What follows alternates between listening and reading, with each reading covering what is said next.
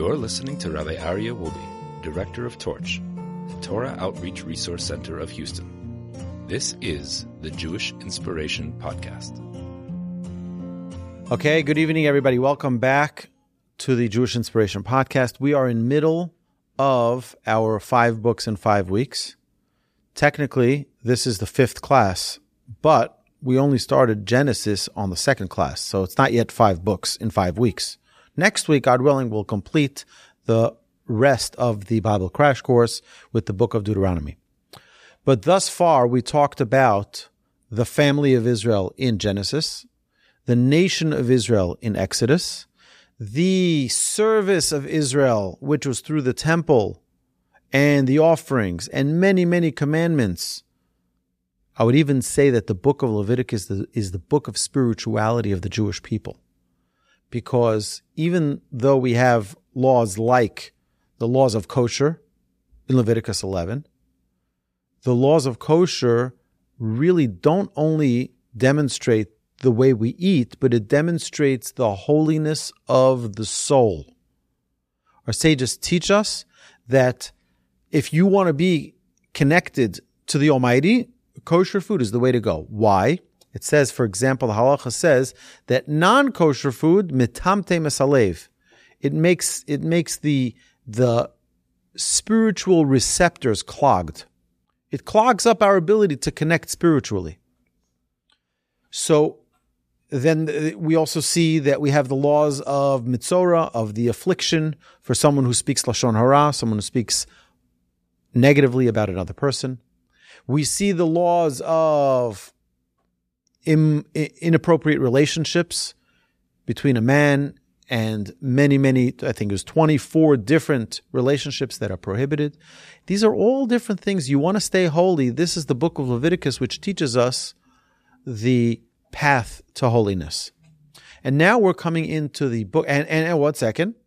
And at the end of the book of Leviticus, we have the blessings and the admonitions, where God says, if you follow my ordinances, if you go in my way, you will see unbelievable success. For example, we have the laws of the sabbatical year, where if someone has land in the Holy Land of Israel, they work it for 6 years and rest on the 7th. And God says, you'll live a spiritual life. You think everything comes from your toil of the earth. No, just know it comes from me. Because you're going to do your ordinary work on all 6 years, but on the 6th year, you'll have a triple crop to cover for you. 6th year, your 7th, and your 8th when you get things back on its way. So you can spend the 7th year focusing on your relationship with God. This is also part of the spirituality of the Jewish people. But now we come to the 4th book of the Torah, the book of Numbers, also known as Bamidbar. Bamidbar means in the desert.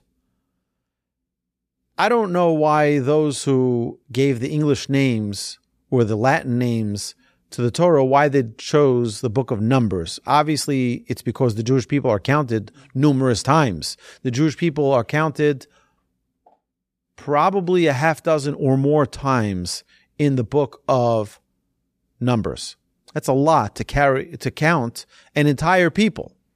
But why would it be called Bamidbar, in the desert? You see, really, there are 4 books in the Torah. We know there are 5 books of Moses, so why are you telling me 4 books? Because the 5th book is a review of everything. And that's why it's called Devarim. Devarim is a review. It's also known as Mishnah Torah, which is the review of the entire Torah. It's reviewing the entire Torah, all the principles. Many of the laws are reviewed again in the book of Deuteronomy. The fundamentals of our mission statement, the Shema, and the 10 Commandments. The 10 Commandments are reviewed again in the book of Deuteronomy. So the book of Deuteronomy is, according to many, a review. It's not part of the 4 books of the Torah. So if you're saying there are 4 books of the Torah, where's the 5th?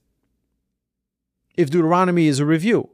Sages tell us that from the middle of the book of Numbers is where in middle of Parshas Bahaloscha, we have a section there where the Jewish people started making all of these terrible decisions. They sent in the spies, as we'll see, and they had Korach, and they had the complainers. They had many terrible things that befell the Jewish people, and all tragic, all with negative impact on the Jewish people. What happened? The Jewish people learned the hard way. And that's why it's a separate book, so to speak. It's like the last book of the Torah, the issues, the problems that the Jewish people had. Now, that's on a technical level. But in a real way, we count Deuteronomy as the fifth book of the Torah. So, why is it important to have an entire book of the Torah talk about what happened to the Jewish people in the desert? They're all in the desert. Ba Midbar means in the desert. Because that is the real Jewish people. The struggle. The desert represents life is not going to be hunky-dory. Life is not going to always be simple. Life is not always going to be easy and simple. Oh, all the nations of the world agree with Israel against Gaza. Not going to happen. The entire world is going to condemn, is going to condemn Hamas and say, release the hostages. Not going to happen. The entire world is not trying to pressure Israel into one thing or another thing that's not good for its people. Not going to happen. This is what we see is the reality of the Jewish people is going to be like you're in a desert. You're always going to, you don't have the lions running after you. You'll have the elephants running after you. You don't have the elephants. You'll have the tigers. You'll always have someone running after you. That's the reality of the Jewish people, which is why I believe it's so important for us to talk about, the family of Israel, the nation of Israel, the spirituality of Israel, and now the book of Numbers, the book of Deuteronomy, the reality of Israel. You're going to have a lot of challenges. You're going to face turmoil. You're going to face trials and tribulations. That's your reality. Now, if you want to take the blue pill and just forget about the world and nothing will ever bother you, that's the nations of the world. You can live your peaceful life and nothing's going to happen. No one's going to bother you. But if you're part of the chosen people, I saw someone recently wrote, I didn't choose to be Jewish. I was privileged to be Jewish. Well, it's also Asher Bacha Banu. God chose us and we chose God. It's a choice that we made. And therefore, we're going to have different sets of rules. And we're wondering, why can't they just accept us for who we are? Look at all the other nations. And we can go to the Hague. We can go to any court in the world and say, why are you persecuting the Jewish people? We did what everybody else did. In fact, we're even more ethical in our wars than any other nation on earth. Look at what the Americans did in Afghanistan, in Iraq. You name the war. International violations, one after the other. Look at Russia and Ukraine. Both sides violating international law. But Israel, now we're going to take you to Hague and we're going to persecute you. Why? Because this is the reality of being a people who's chosen, who is going to have to elevate ourselves and be above the fray, to be above the nations of the world and elevate ourselves. So we're on the desert. The desert has many challenges. Our job is to elevate ourselves beyond that. And it's not for us to say, look at us, we're greater than the nations of the world. On the contrary, our job is to say we're more obligated. We're more responsible. We're going to be held more accountable because perhaps we didn't show a good enough example. Perhaps we didn't demonstrate what it means to be a godly people. That we will be held accountable for. And if you think the international court in Hague is a problem for Israel, the international court of heaven is a lot worse. It's a lot more serious. And that's one that we should be concerned for. So now, there are 10 portions in the book of Numbers. We see a tremendous amount of divine providence. We see that the Jewish people travel, but part of traveling, you need to learn how to live as a Jew. It's not an ordinary time for the Jewish people. Whenever a person travels, there are trials and tribulations that befall them. It's not when you're not in your ordinary space, when you're not in your ordinary schedule, when you don't have your regular routine, things get mixed up. I know I was just in New York for a couple of weeks, and your whole schedule is different. Your things that are routine for you in your own home, even how you make your coffee in the morning, is very different because now you're either a guest in someone else's home, you're traveling, they don't have what you're used to, they don't have what you're accustomed to, you don't have a way to get around like you ordinarily do. There's a lot of challenge when you travel. And the reality of the Jewish people is that wherever we were always visitors in a foreign land. We were always a visitor in a foreign land. Think of it for a second. The Jewish people were in Spain and we were expelled. The people of Israel were in England, United Kingdom. We were in France. We were in Germany. We were in Austria. We were in Hungary. We were in Poland. We were in Russia. We were in every nation on planet Earth, and we were expelled, exterminated, mutilated, murdered, Holocaust, you name it, all of it we had. So we're always going to have to learn to re-anchor ourselves in a new land. Very interestingly, as a total aside, if you notice, the Jewish people always settled near water. Wherever they lived, they were always near water, and that is because they always needed an escape route. If they come after us, they'll take our homes, but at least we'll be on a boat and go on to the next island. We'll go on to the next city. And wherever the Jewish people were historically was next to water. It's not very common that you find Jewish communities in middle of a landmass. Also, till this generation, Jews never invested in real estate. And that's because real estate you can't take in your pocket and go away and run away in the middle of the night. But Jews were known as jewelers and diamond dealers. Why? Because those are small things. If you're being expelled, you put them in your pocket and you go to the next town. You can't take your buildings with you. I think it's a little bit concerning that our generation feels so comfortable in the United States, where people are investing a tremendous amount in real estate, particularly the Jewish community, and we're forgetting our history. We're forgetting that many, many nations were very kind to the Jewish people till they weren't. We see this in Egypt, in the beginning of the book of Exodus, where the Jewish people were there for a long time and they had great leadership in Joseph. Suddenly there was a new king who didn't know who Joseph was. Joseph? What are you talking about? It's like, imagine someone who's born in year 2002, who's now 22 years old today, who doesn't even know that there was once a President Reagan. I don't know. I don't know what his policies were on economics, on peace through strength, or if you go back to many other presidents that preceded Reagan. I have no idea. It's just me or all of my life experience, which is very limited. So imagine someone who doesn't study history, like Pharaoh didn't, clearly, or he did and decided to ignore it. So this Joseph boy saved our people, saved our nation, amassed an enormous wealth for us. Asher lo yadas Yosef. This king doesn't know Yosef. Either by choice, he chose not to know Yosef, or by ignorance, he just didn't know who he was and decided to cause terrible pain and grief for the Jewish people.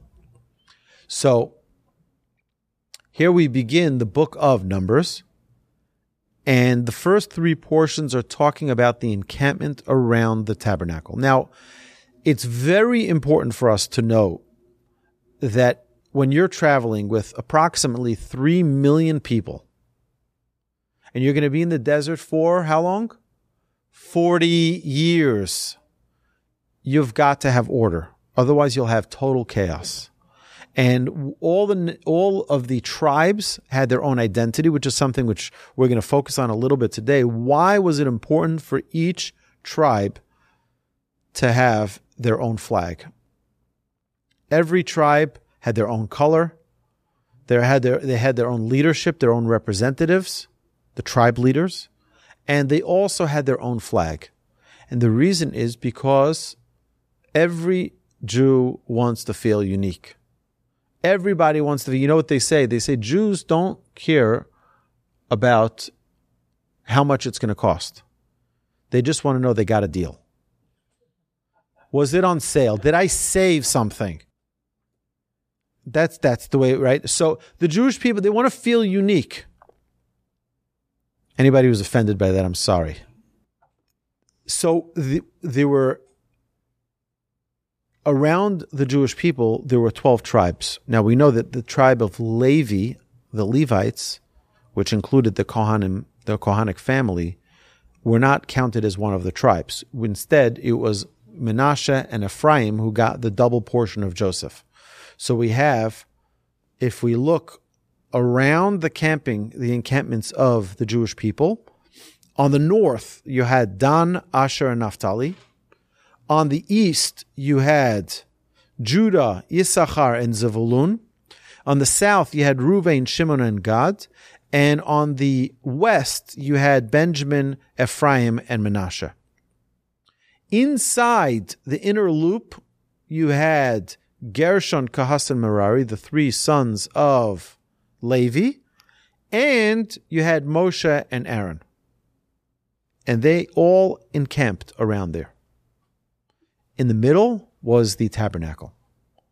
So, and this is the way they traveled, and this is the way they camped, and everybody was part of their team, part of their crew, and when they traveled, everyone lifted up their objects, their items, and they traveled in an orderly fashion. Again, everybody had their flag, Ish lefi machaneu, Ish lefi diglo, everyone according to their camp, everyone according to their flag is how they traveled. And they traveled with the ark. So when the tabernacle moved, they moved. When the tabernacle rested, they rested. Okay.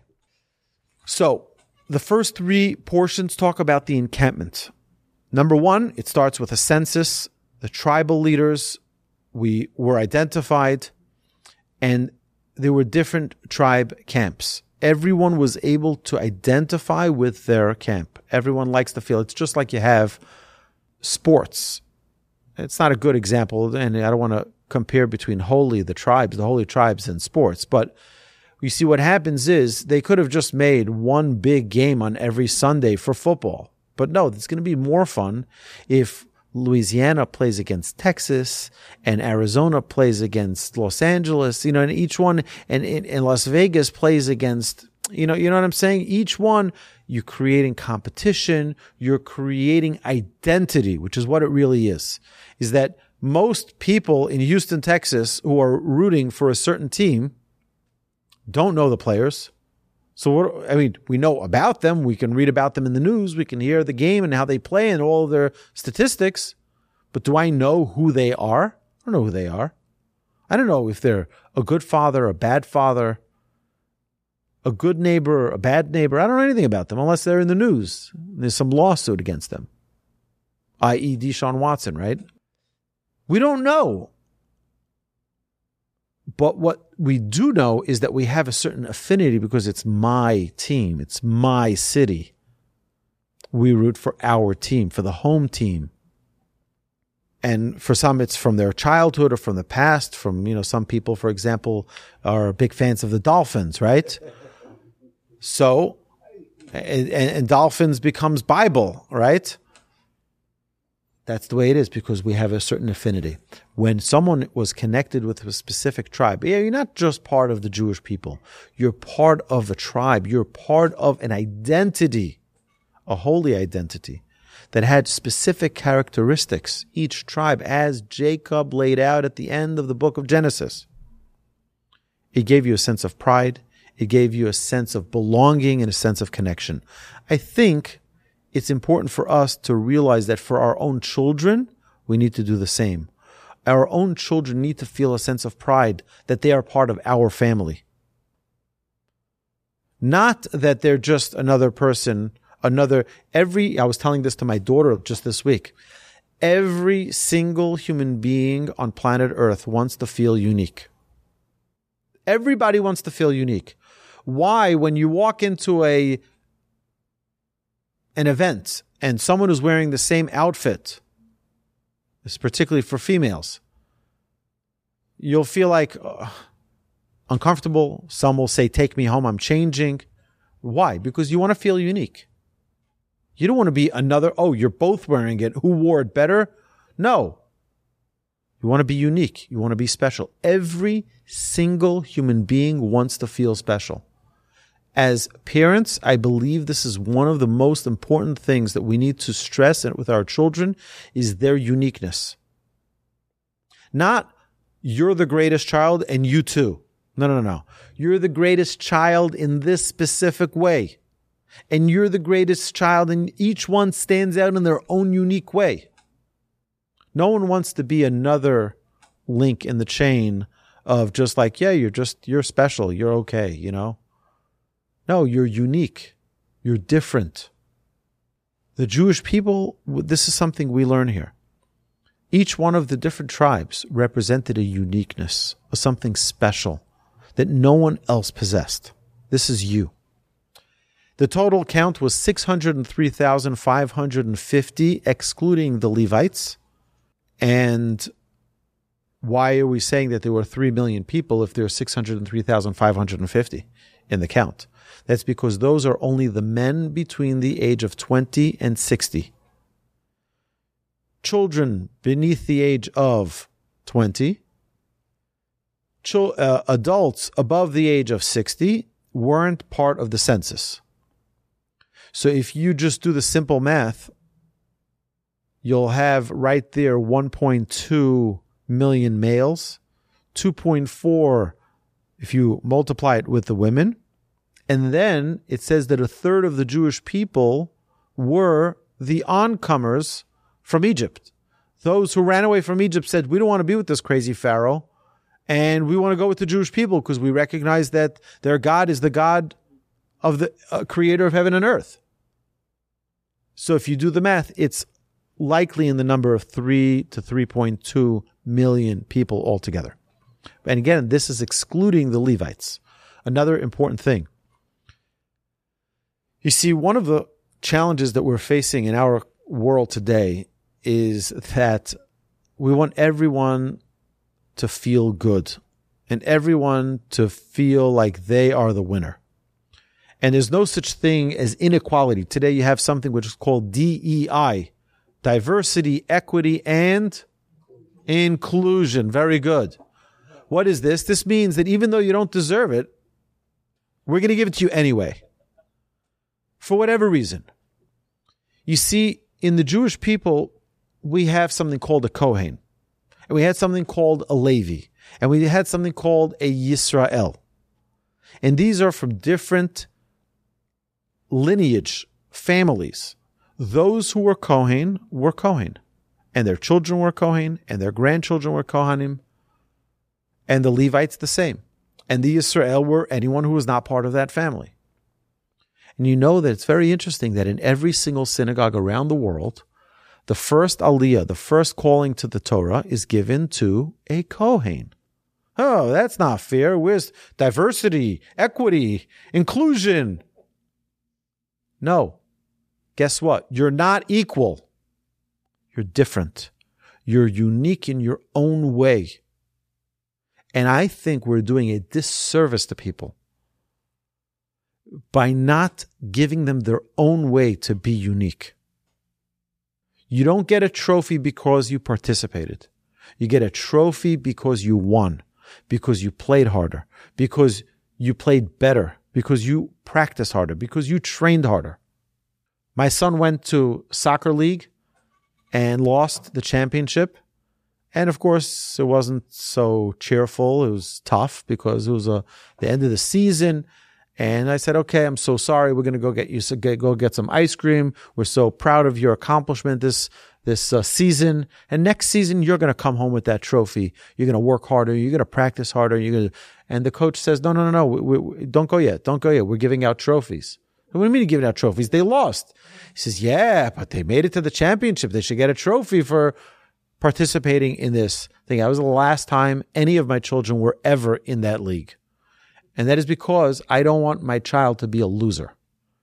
And when you give a loser a trophy, they stay a loser. And if you say no, it's going to hurt. The loss is going to hurt. You know what's going to happen next time? They're going to fight harder. And they're going to practice harder. They're going to do it because that feeling is not pleasant to lose. And they don't like that feeling. And they're going to fight that feeling.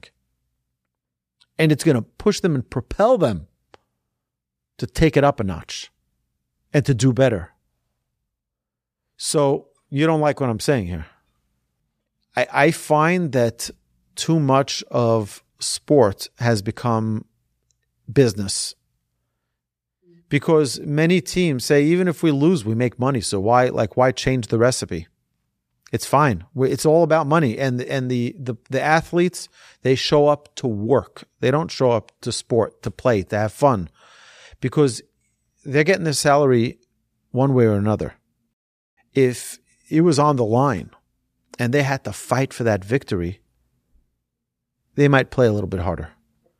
They might not drop that ball as easily because everything's on the line.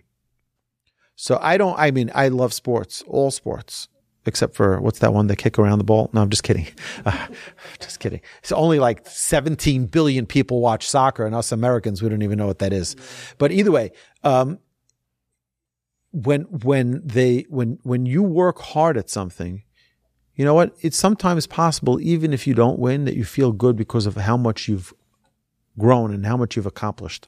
Okay, either way, it's important for every person to feel unique and special. Right? I hope this point is not understated. It's important. Our children, make them feel special. Most important is your spouse, your significant other. You're not just all right. You're just okay. No, you are special. You are unique. You are one of a kind. And that is very important for every single person we care about to feel unique and feel special.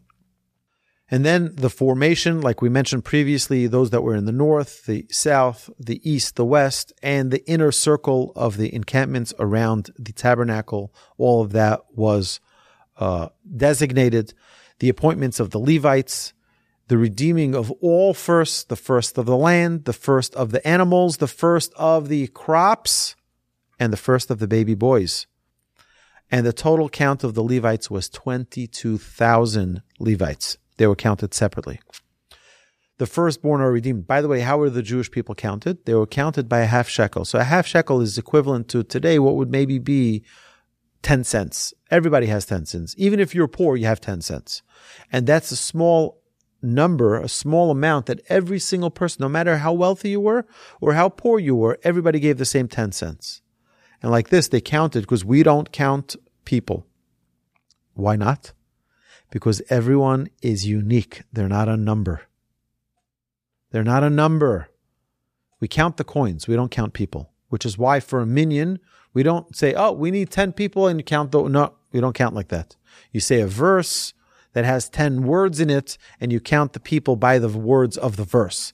You don't count Jews. It's a prohibition in the Torah. You don't count the Jewish people. The firstborn babies are redeemed and the Kohanites are organized. And then we have the special precaution for the Kohanites not to defile themselves. They're at a holy state and they cannot become defiled to things that are unholy. Now, the second portion in the book of Numbers is the portion of Naso. Naso means the transport or the traveling or the carrying. We could do Noseh means to carry. Interestingly, I remember when I was with my grandfather many years ago, And I would walk back home with him from shul in the morning, from synagogue, and he would walk home holding his tefillin. I would ask him, let me hold it. My grandfather was in his late 80s. And I said, let me hold your tefillin for you. And he said, no, the tefillin are aron noses nosav. It's like the ark. The ark would carry those who carried it. You thought you were carrying the ark, but really the ark was carrying you. My grandfather said that his tefillin were like the ark. And the ark was carrying him. It wasn't him carrying the ark. The distribution of responsibilities, the recounting of the Jewish people, the purification of the camp, the repenting for theft is taught in this week's parsha. The laws of the sota, the suspected adulteress, the Nazarite, the sudden contamination, priestly blessings, the offering of tribal leaders. Moshe enters the tabernacle and the altar is dedicated. Now, let's go into some of the details in this portion.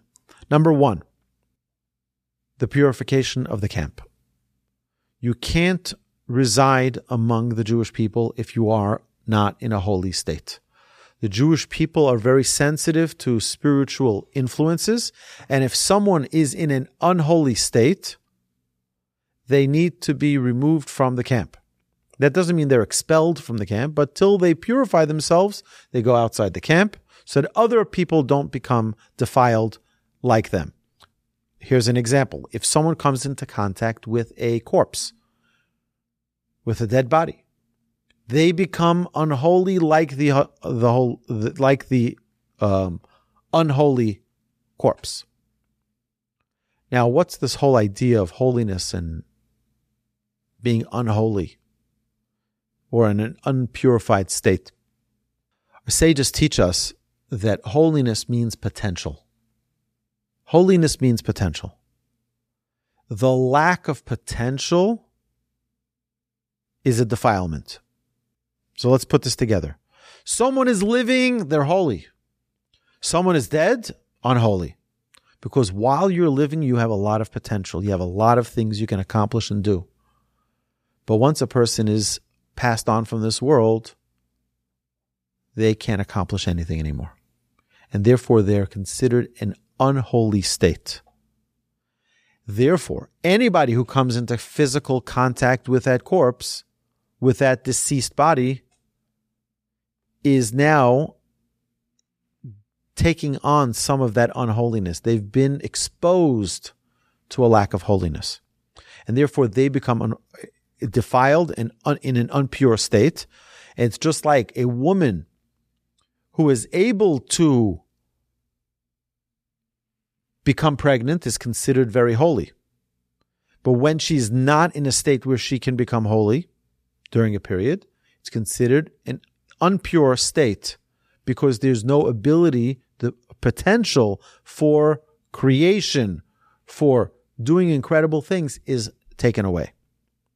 Which is why, again, that's what the mikveh process is, the purification that removes that impure state. The same thing with a body of a deceased. We cleanse the body through a whole ritual, and then the body is buried. To the person who came in contact with that dead body, they need to do the same. They need to stay away from the community. They need to cleanse themselves for a period of time of 7 days, and then they go into the mikveh, and then they're back to normal. But the idea is that during this state of impurity, they need to be secluded and away from others so not to influence them with their impurity. Another thing, sota. A woman is suspected by her husband of having an adulterous affair. So the husband warns her with witnesses, and there's actually the famous story of Hannah. We mentioned this in our prayer class, where she said to God, if you don't give me a child, I'm going to seclude myself with another man, not have relations with him. God forbid, she's a married woman. But I'm going to be suspected of having an adulterous affair. And then they're going to make me drink those waters. And then I'm going to be innocent. And then you promise in your Torah, Hashem, that if I'm innocent, I'm going to have babies. So I'm going to twist your arm, God. Give me a baby, or else I'm going to make you give me a baby. Right? That's what Hannah said. So what happens here? It's an unbelievable story the Talmud tells us. This is all written in the prophets. A woman is suspected by her husband. Her husband warns her, says, don't hang out with that guy. And she goes in seclusion with that individual. So now we don't know what happened. They're behind closed doors. We'll never know what happened. Except if she were brought in front of the Beit Din. She brought in front of the court. The court says, did you do it? She says, no. Did you do it? No. Did you do it? No. They say, okay. They take God's name. They erase God's name into water. And then she drinks that water. If she defiled herself and was with that other man, then her belly will explode and she'll die. And if she did not, she will have the most incredible children. If she didn't have children, she'll have children. If she had children that were short, they'll be tall. If she had children that were of one complexion that was inferior, they'll get another complexion that's superior, etc., etc. All of the different things. Amazing. Okay. The following portion talks about the Nazirite. This is still in Nassau. The Nazirite. What's the Nazirite? And why does that immediately follow the teaching of the adulterous woman? The Nazirite. What's the Nazirite? The Nazirite is one who gives themselves, they self-limit themselves. They put on themselves their own regulations that they will stay away from any form of pleasure, from wine particularly. They're not going to cut their hair. They're not going to look good with a new fresh haircut. They're going to stay away from all of those pleasures. Our sages ask us, why is the portion of Nazir next to the portion of Sota? Our sages teach us, and Rashi brings this out right away. You have to learn lessons from things that happen to you. Why did this woman that we mentioned, this adulterous woman, why did she get into that issue to begin with? She probably went to a bar and got drunk. You know what the solution to that is? Stay away from wine. Stay away from wine. And the great Baal Shem Tov, the founder of the Hasidic movement, would say that everything that you see is a mirror telling you a message, showing you an image. If you needed to see something, you go in the store and you see somebody yelling at their child. You know what that tells for you? That's the way you look when you yell at your child. Like a crazy lunatic. That's you. Why did I need to see it? I could have been 3 aisles over. Why did I need to see that? Hashem is teaching me something. Hashem is teaching me a lesson. Hashem is showing me. When you see something, you need to immediately put it into action. How am I going to change immediately? Not that it just be, oh, it just happens to be a story. It just happens to be that I saw this. No, it's there to teach you something. Put it into action. Okay, the next portion is B'Ha'aloscha. Ba'aloscha talks about the menorah, the consecration of the Levites, Passover in the desert, the offerings, the trumpets, the order of breakdown of the camp, how they would disassemble the camp and how they would reassemble the camp. And we review the story of Yisro and that he was invited to join the Jewish people.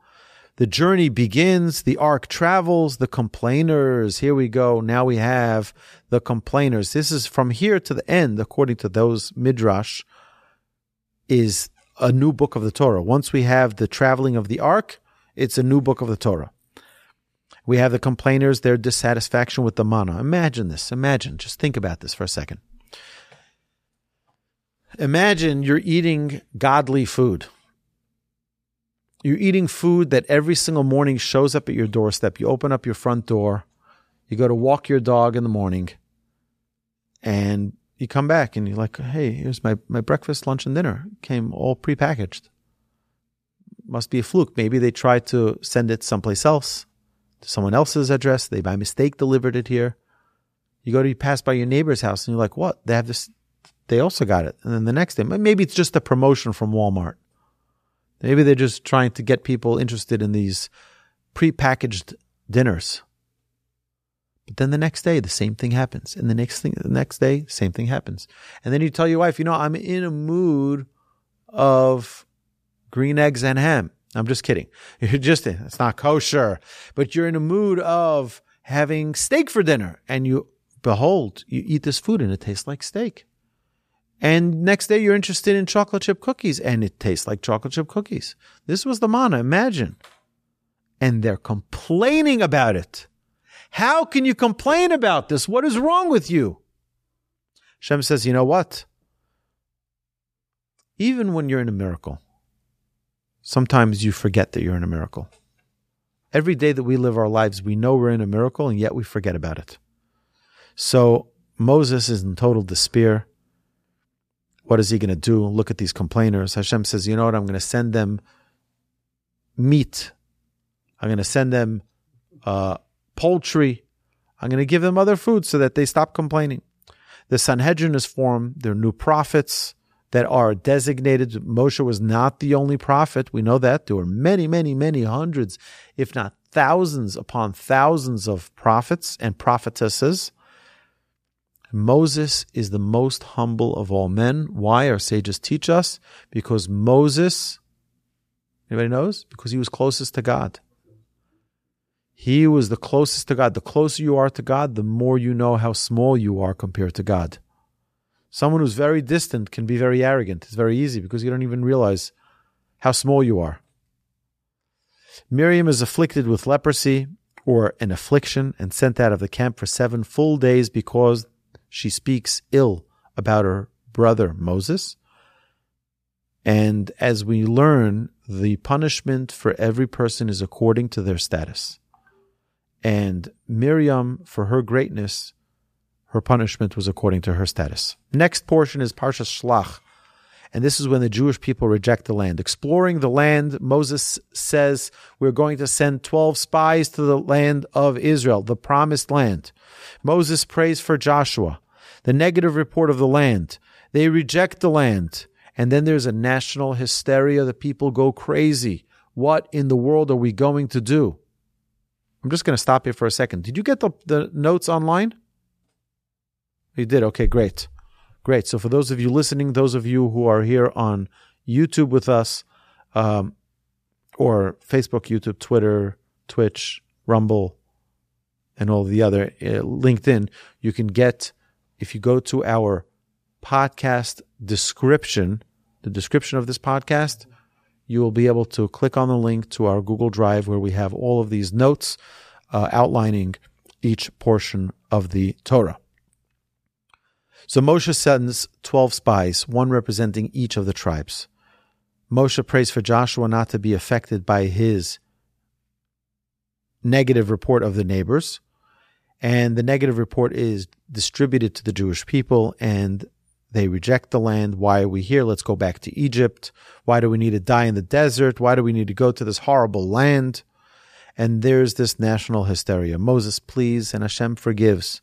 And then Hashem says, well, if this is the way you're treating my gift to you, I'm going to punish you by giving you 40 years of wandering in the desert. Aimlessly wandering in the desert. And the Jews learn the atonement offerings for sin. If one sins, you know what you do? You ask for forgiveness and you bring an atonement offering to Hashem. And then we learn several mitzvahs, the laws of tzitzis and other mitzvahs at the end of the portion of Shalach. So that's problem number 2. Problem number 1 was the complainers. Problem number 2 was Miriam. Problem number 3 is the negative report of the land of Israel. Let's go to problem number 4. The rebellion of Korach. We're in portion of Korach where you have a rebellion against the leadership, the priesthood, where Korach says, who do you think you are to lead the people? The people don't need a leader. Look, everyone is good in the eyes of Hashem. Everyone is doing the right thing. Why should you be elevated? Which is a little bit of a communist type of perspective. We're all equal. That's not either true. We're not all equal. And he was jealousy motivated. God punishes them, and he gives gifts to we give gifts to the Kohanim to recognize their status, and we give tithes to the Levites, recognizing their status. For some reason, the Israelites don't get gifts. We give the gifts. So if you want to get a lot of meat in the temple, marry a Kohen. Marry a Kohen, and then you get, otherwise there's no chance. David, me and you, we're staying hungry. All right? We're not getting the meat. But the women can marry a Kohen, and then they get full status of the Kohanic family. There are multiple reasons for this terrible punishment that the Jewish people experienced of being in the desert for 40 years. But here's another thing, is that it's true that they were there for an extended period of time because of the golden calf, but they got forgiveness for that. Moshe prayed for that forgiveness, which is actually in this week's Torah portion, Parshas Ki Sisa. We talked about it this morning. And there is another level of 40 years where they're going to be homeless. They're going to be living in their camps, in their tents. But there's something beyond that. And that is that those who were in that generation would not merit to enter into the land.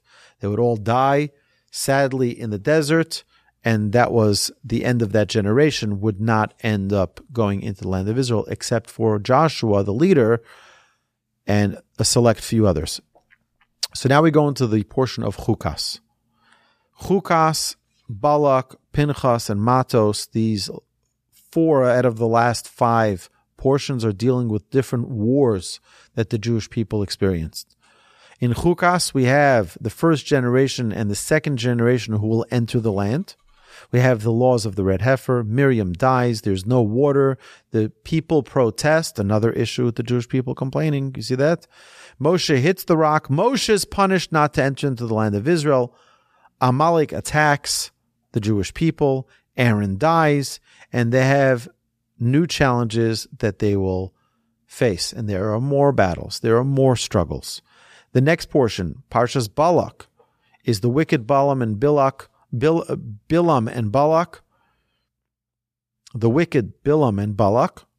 Now, Bilam is a very, very powerful prophet. He's more powerful than Moses. And what happens? God gives him an ambiguous permission of whether or not he can go curse the Jewish people. First, God says no. Then God says, well, do as you wish. God does not say go ahead and do it. Basically testing his values. Are you going to give in to your evil inclination? Interestingly, we mentioned this previously multiple times. I think it's important for us to note this in our complete Bible crash course. And that is, this story is a total surprise to Moses. You see, just about everything else that Moses writes about in the Torah, he was there. He saw it. Except for the story of Bilam. Moses is writing down the story, and he says, what God dictates. God says, and there was a nation, the nation of Bilam, King Bilam, who hired Balak, who hired prophet Bilam to curse the Jewish people. Moses is like, what? I never heard that. And they were standing on top of a mountain overlooking the Jewish people. And he says, you see those people down there? I want you to curse them. I was like, I didn't know they were there. But why is it important for this story to even be told? Do you know how many hundreds and hundreds and hundreds of stories of Hashem protecting us we may not know of? Why is it important for this story to suddenly show up here? Sages tell us because it's important for us to know that Hashem is always looking out for us. Sometimes we'll get a little glimpse to the miracles. And we'll be able to see, wow, Hashem was looking out for me even when I didn't notice it. Even when I didn't recognize that He was there, He was there. Sometimes you'll see it, sometimes you won't.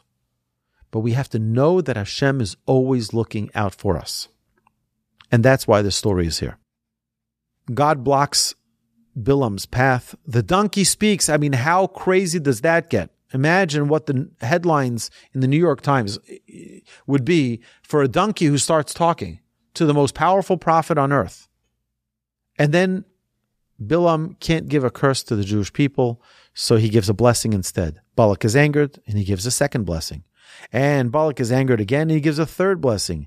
And then Bilam gives his last prophecy, and Bilam's plot to infiltrate Jews changes, that instead of killing them, we're going to find the Midianite girls to intermarry with our Jewish boys. We're going to bring them in, and they're going to seduce the Jewish men for marriage. And Pinchas doesn't like what he sees. And that begins the 8th portion in the book of Numbers, where Pinchas is rewarded for his zealotry. Zealotry?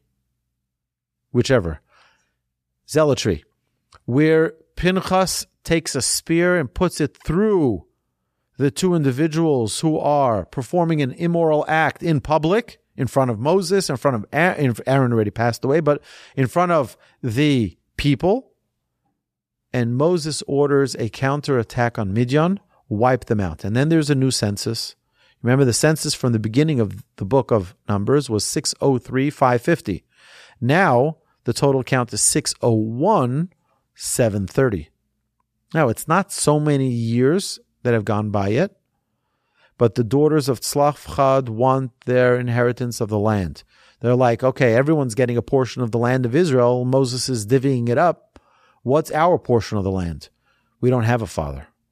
Our father passed away. So now you're going to tell us we don't inherit the land. Moshe says we are going to learn the laws of inheritance from God.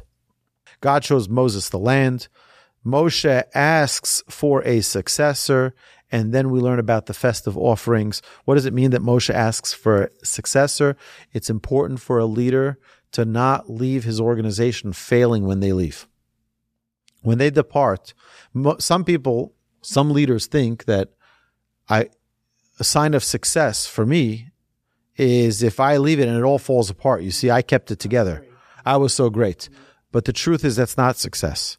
Success of a leader is that it can continue beyond their leadership. And that's what Moshe is. Moshe is a true leader of the Jewish people, where he is not only concerned for his own legacy, he wasn't concerned at all for that, he was concerned for the success of the Jewish people. And therefore, he says, Hashem, I want you to bring a new leader to follow my leadership after I die. In Parshas Matos, which is the 9th portion, and here we're all talking about the inheritance of the land. In Parshas Pinchas, we talk about the daughters of Tzlafchad, but now we're going to talk about vows and oaths. The battle against Midian, the laws of koshering utensils are all taught, because when the Jewish people beat the Midianites, what happened?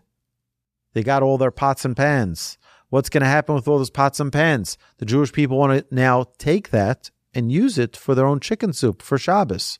But you can't, because the Midianites use those pots and pans for non-kosher food. So Moshe teaches the Jewish people the laws of koshering, how you are able to change something from being unkosher to putting it into a neutral state, where now, for example, we do this before Pesach. If you have something which is non-kosher for Passover, you can make it kosher for Passover. I'm not talking about food now, I'm talking about dishes.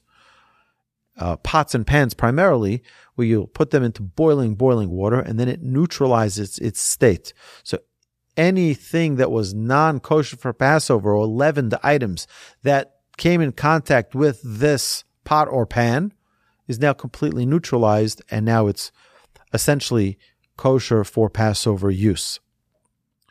The division of spoils are discussed. Reuven and Gad ask for special inheritance in the land of Jordan.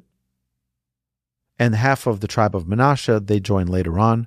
And Moses is objecting to this, vehemently, but Hashem later tells him, it's okay. If that's what they want, that's what they get. And then the request is worked out. And finally, the last portion in the book of Numbers is the portion of Maseh. And this is the summary of the journey of the Jewish people.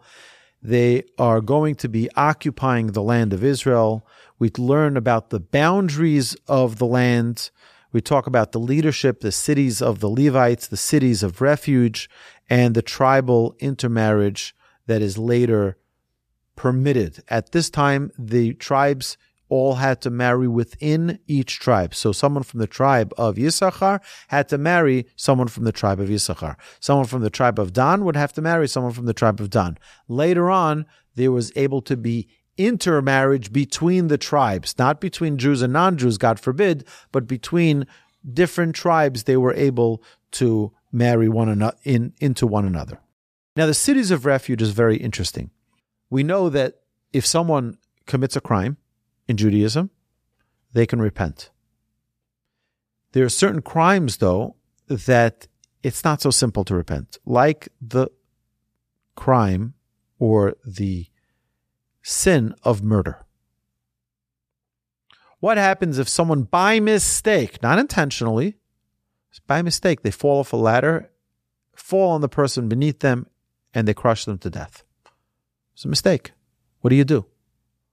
So there were 6 cities of refuge, 3 in the land of Israel and 3 in the Transjordan, where Reuven, Gad, and half of the tribe of Manasseh resided.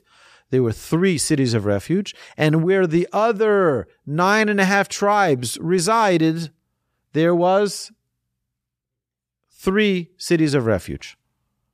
My question to you, for 2.5 tribes, something doesn't make sense here. Was it 10.5 tribes? It doesn't make sense that they have 3 and they have 3. Sages tell us that this is the power of the land of Israel. The land of Israel protects its people. That for all of Israel, they only needed 3 cities of refuge. But outside of the land of Israel, they didn't have that same protection. Even though it's annexed to the land of Israel, it's still not part of the Holy Land of Israel. And therefore, they didn't have the same type of protection. Additionally, our sages tell us they needed more cities of refuge in the Transjordan, because what was the condition, if you remember, for the tribe of Reuven and the tribe of Gad and half the tribe of Manasseh to be in the Transjordan? What was the condition? Is that all of the men had to come and fight the wars with the Jewish people, and only after they had complete victory over the land of Israel, then the men can go join their wives and children who are back in the Jordan. You mean to tell me that for all those years, these poor children grew up without a father? They grew up without husbands? Well, that has an impact. And when children grow up without fathers, chaos ensues. And this is why there was more accidental murder outside of the land of Israel, because they didn't have their dads. This is something that we need to really take to heart and see the value that we put to being together, united as one. A Jewish people that traveled faced many, many challenges, but we always need to stay united as one, to not only be Jews, but to live as Jews, to grow as Jews, to overcome as Jews, to do business as Jews, and to never let that value and that representation, what we represent, to fall aside and to be neglected. Hashem should bless us all, that we should be just like the people of the desert who recognized the challenges and were able to overcome it eventually. We're all facing challenges. Every single one of us. We're facing challenges, each one in their own life, each one with their own situation. Welcome to the club. That's what it means to be a living Jew. You're going to have challenges, but we never let go of our dreams. And in next week, in the book of Deuteronomy, we're going to see how it all comes together, where the Jewish people, even though we don't actually enter the land of Israel in the book of the Torah. In the entire Torah, we still don't end up attaining the land of Israel. But what we do have is we have a path. We have a direction. We have a commitment. And that's what we hope and pray for every day, that as Jewish people, we feel that sense of commitment to the Torah that Hashem has gifted us with. What we are privileged to have as Jewish people is our connection to Hashem's Torah. My dear friends, thank you so much for coming tonight. Thank you so much for listening, and drive safely. You've been listening to the Jewish Inspiration Podcast, a Torch production. Become a supporter at torchweb.org, because your assistance enables more Torah learning around the globe. To find more lessons offered by Torch, please visit torchpodcasts.com.